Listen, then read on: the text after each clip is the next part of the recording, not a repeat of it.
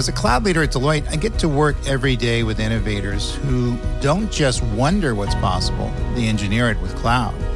If you're one of those people, you'll like Deloitte's On Cloud podcast, where my co-host Mike Cavas and I talk with business leaders and explore how to use cloud to impact business models, revenue streams, workplace cultures, AI adoption, and more. Join me, David Linthicum, by subscribing to On Cloud, where you get your podcasts. It's time to go one-on-one with DP. Coming at you live from the Coppel Chevrolet GMC studios. Here is your host, Derek Pearson. Brought to you by Mary Ellen's Food for the Soul. On 93.7 The Ticket and theticketfm.com.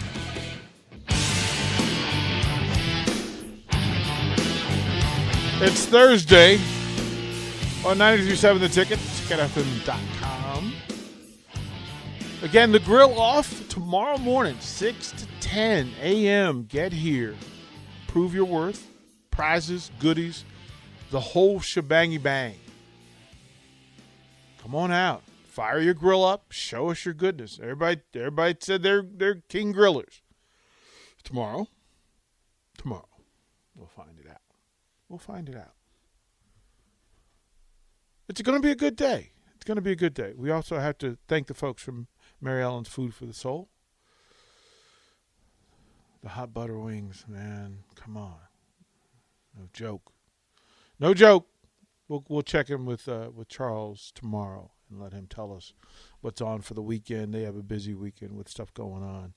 402-464-5685, Starter Heyman Text Line, Honda Lincoln Hotline. If you want to chime in and add to the conversation, if you have questions, you have comments, you have thoughts, share them. You can follow us on the Starter Heyman video stream, Facebook, YouTube, Twitch, and Twitter live. We're up. We're rolling. We're talking fan bases. We're talking who I should I'm in the NFL fan transfer portal officially. I made my announcement yesterday. So Jay Foreman, just in the pitch of the world, made his bid and said that the Buffalo Bills would be very accepting and accommodating. They feel like my talent would fit what they do, who they are. I think he damn near made me a Buffalo Bills fan. Yeah, he put in the work, man. It's crazy. He put in the work. That was gospel. Every other fan base has some work to do. Yeah, that was church. There was gospel in that. But I have a sneaky suspicion that our next guest may have something to say about that. The autumn wind is a pirate, blustering in from sea. With a rollicking song, he sweeps along, swaggering boisterously. His face is weather-beaten. He wears a hooded sash, with a silver hat about his head, and a bristling black mustache. He growls as he storms the country, a villain big and bold. And the trees all shake and quiver and quake as he robs them of their gold. The autumn wind is a raider, pillaging just for fun. He'll knock you round and upside down and laugh when he's conquered and won.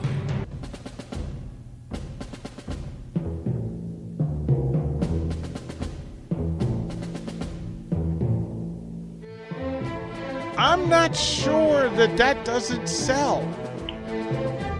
There's some selling involved there. There's some real pitch to that.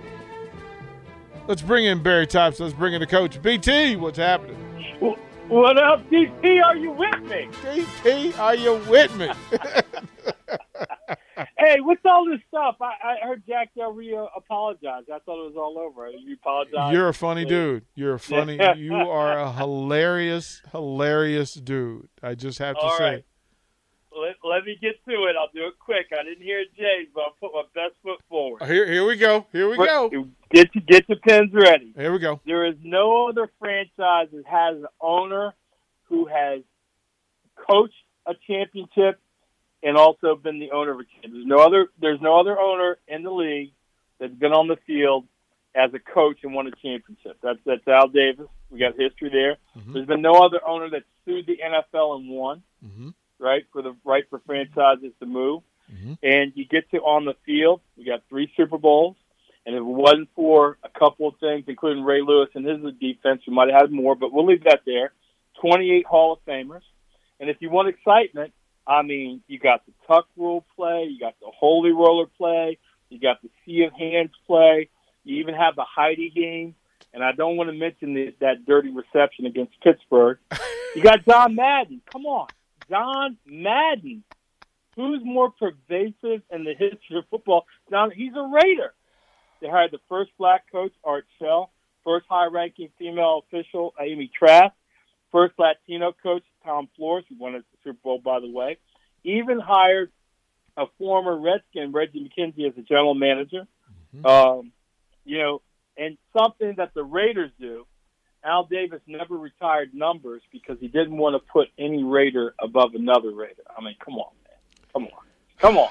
He said, you're all my children. You're all my children. We've got, in fact, it's poetry. And it's in Vegas. It turns out I'm working on a deal for your NIL money. I'm going to start a Vegas book club. Turns out people in Vegas read too. Uh-oh. So we get some books sold. Yeah. We get your NIL money. Yeah. Maybe we can get a flagship of the Raider Station. I'm talking to some people over there in the personnel department. I'm working on things. I'm working. People in Vegas don't read unless it's up in lights. What are you talking about? No. There's a population in Nevada just right outside of Vegas. They read, the normal people. They don't come. And by the way, the world comes to Vegas.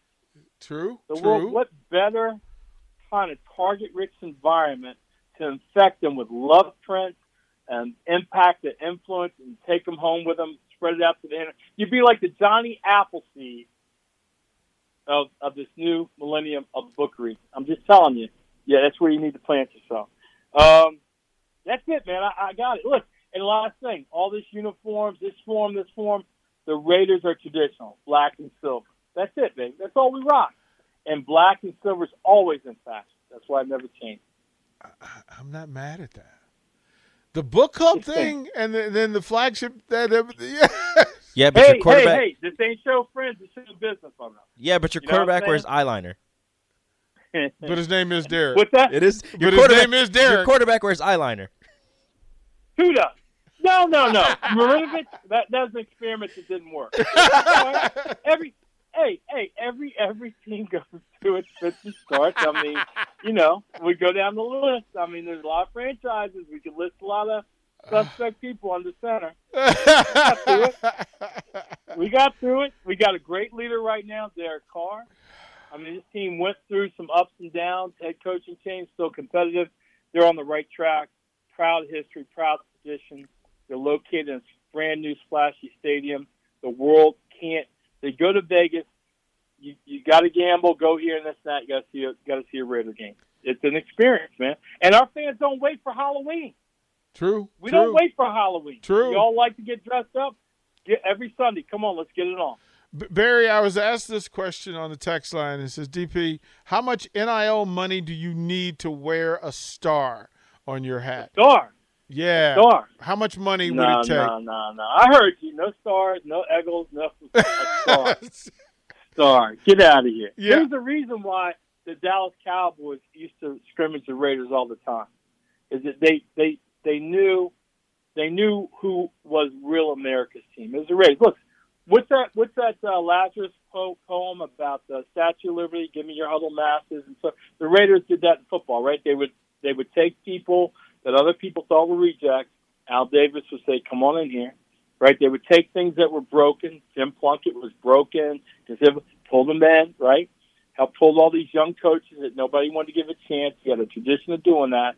You pull them in there and say, "Hey, let's go make this." And plus, we got great nicknames. Come on, the Stork, the Twos. We got the Snake. Come on, man. Otto. Fred Wittenkoff would stick them. Yeah. There's a lot. The greatest stories. There's a lot to that. There's a lot to that. Dusty says this, Barry, you just need to say, DP, I need you. He said the last time you said that, DP said okay and coached with you. So, listen to him. Remember how I signed on? I said, DP, are you with me? He whoa! I didn't hear an answer, DP. No, I'm just He still has to use his other official visits, Barry. Come on. official visits. So sometimes you close that deal.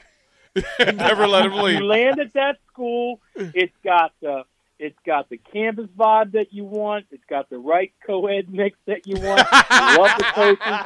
You love the offense that they run. Talk about the vertical game. You love the uniforms. You love the weight room. You love the meeting rooms. Right? Everything about it, you say, "Oh man, this is home. Yeah, this is it. I don't need no difficult. more. I'm done." This is where you know, right? That See what happens. he knows the recruit. I'll tell you how great the Raiders are. I don't need to put down other franchises to build the Raiders up. I'm just making a pitch on this is the one. This is home. See, that's deep. That's deep. And I'm just saying. You know, if I felt weak about it, I'd be, climbing on to don't do this. So I don't have to do that. Well, there's that. There's that. And the Raiders have always been different. Outside the box. Come on, TP. This is right. This is hitting you in your bloodstream. Come on now. Well, this is how recruiting is supposed to go. We'll see what happens. He's got to announce his top 5. All the mess that you're rejecting about that. What somebody said they call it the WTF team now. Right. I call it the whole thing. Right. Look, got a progressive owner. Al Davis. Here's a great Al Davis story. As the AFL and the NFL were finally, if some of the listeners, right, the NFL was the established and they did it, and the AFL was the upstart. Just like a lot in a different respect, like these spring leagues are. They're not aiming. They learned their lesson. They're not competing against the NFL. But back in the day, there was room to compete against them. And so they started up the AFL. They're one of their franchises. They sold a different brand of football. They had different colored balls, different rules, more exciting. And the NFL just ignored them. And then finally, as they started getting more and more players, recruiting players out of the HBCUs that the NFL wouldn't take, and they start filling up their rosters more diverse, the NFL started to worry about them. And so it finally got to the point where they were competing for the same players. And there was this one game where all the NFL executives, they were determined that this player, I forget who it was, that he was going to go to the NFL and he wasn't going to go to the AFL. Well, Al caught wind of it. And while all those guys are sitting in the locker room waiting for this dude to walk through and put the heavy pitch on him, Al went out to the field. And right underneath the goalpost, he stopped the player. And he signed into a contract before he went into the locker room. Come on, baby! That's the right way. Like, I don't know. Yes, sir. Seal the deal. It's going to be crazy. This is going to be nuts. Hey, Barry, we've been through this transfer portal frantic off season with college students, and you have the ear and you hear the voices of college students at almost every level and what they're going through. What are the things? What do they say about the transfer portal? Well, the guys that I'm dealing with, it seems to be more from a practical standpoint. I've had 2 guys that I work with who have hit the portal and are transferred out of schools in this age. One was a former quarterback here at Madison High School. He went down to William Mary, converted to tight end, and was doing really well. Got on the field in the spring game, got on the field, and just one of those guys that was getting on the field and getting playing time and all that stuff. But it came down to money for him. And, he thought he could put enough in, and if I think I have the story right, they made it clear that for whatever reason, they weren't going to give him money for this next season, right, that his status there was going to stay. And that kind of forced him to look at something else. And then, like I said, I think I mentioned this, make sure your grades are tight because he's going to land at Yale. So he's going up to Ivy League and go play tight end for them. And the more I see guys kind of what track they're on, the more I can kind of say, okay, you keep going this direction, this is what's going to happen. And he's a guy that I think eventually stays healthy. Not that he's injured, but stays healthy. He's tracking to a guy that's going to be playing after college somewhere. So that's one. The other one at a quarterback, and it's just an unexplainable kind of situation. He was 18-2 as a starter, everything else, and then for some reason, the coaching situation soured on him, even 18-2 in a conference champion winner, best small college player in the state of Virginia award, all conference, everything. A good guy, and I don't know both sides of the story, but in his case, it was like, this is unbearable for me. And so he transferred out, went to another school, and very quickly became not only the starter, but the captain of that team, and he's going to have a great fall. So those are the two that I've seen. The NIL part of it, it seems like most of my guys are still pretty kind of figuring out where they fit into that. I saw something, it's well known, I have a quarterback at Michigan State, and it looks like the team banded together to form something called the NIL Club, right, where the team is going to give digital passes to, people that want behind-the-scenes content, stuff like that. And then there's some type of shared revenue among all the players that are participating in it. So I've seen that approach from the outside. But most of my guys that's where they are. It seems to be a practical thing. Get me here because of this, not just because I'm pissed off and that type of thing. So that's the level my guys are at right now. That's all I can really say. From a distance, I still think this thing has to shake out. It's a little bumpy right now, right? It seems like it's careening one way. You hear about $1 million figure early on. Now you don't hear about the guy. Then you hear about people setting this up, and they're paying for players to come, right? And then, you have individual guys going out. You have guys transferring because now we're including in our recruiting. I think it's kind of careening from one side to the other, but I think the amplitude of those swerves are going to get narrower and narrower, over the next couple of months, next years or so. That it'll very much become just part of the game. We're talking to Barry Thompson. Of course, this hour of sports brought to you by the folks at Ambition Electric. I want to thank Joe Davis and what he does for us and allows us to do. Barry, you just mentioned this NIL Club, and I'm going to ask you to dive a little deeper because you are a creative thinker. And if Michigan, if a program in the Big Ten is being proactive in a thing, we want to be curious about it and lean in. What can be done in that space based on what you're hearing Michigan State does? Let's go a little bit further. Repeat what you said about what they're offering at Michigan State. I just scanned it, and so, if I miss a detail, but it seems as if the whole team is presenting themselves to an audience. Most likely their warmest audience is their alumni base and their fans of their program.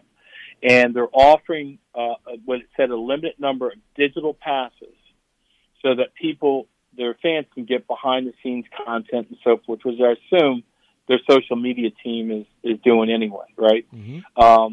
And so now they're going to provide that content to those people that have these, quote, digital passes.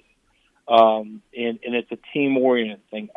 The thing that I like about the shared revenue and the shared approach is that it doesn't divorce the mission of the coaching, which is everything is about the team.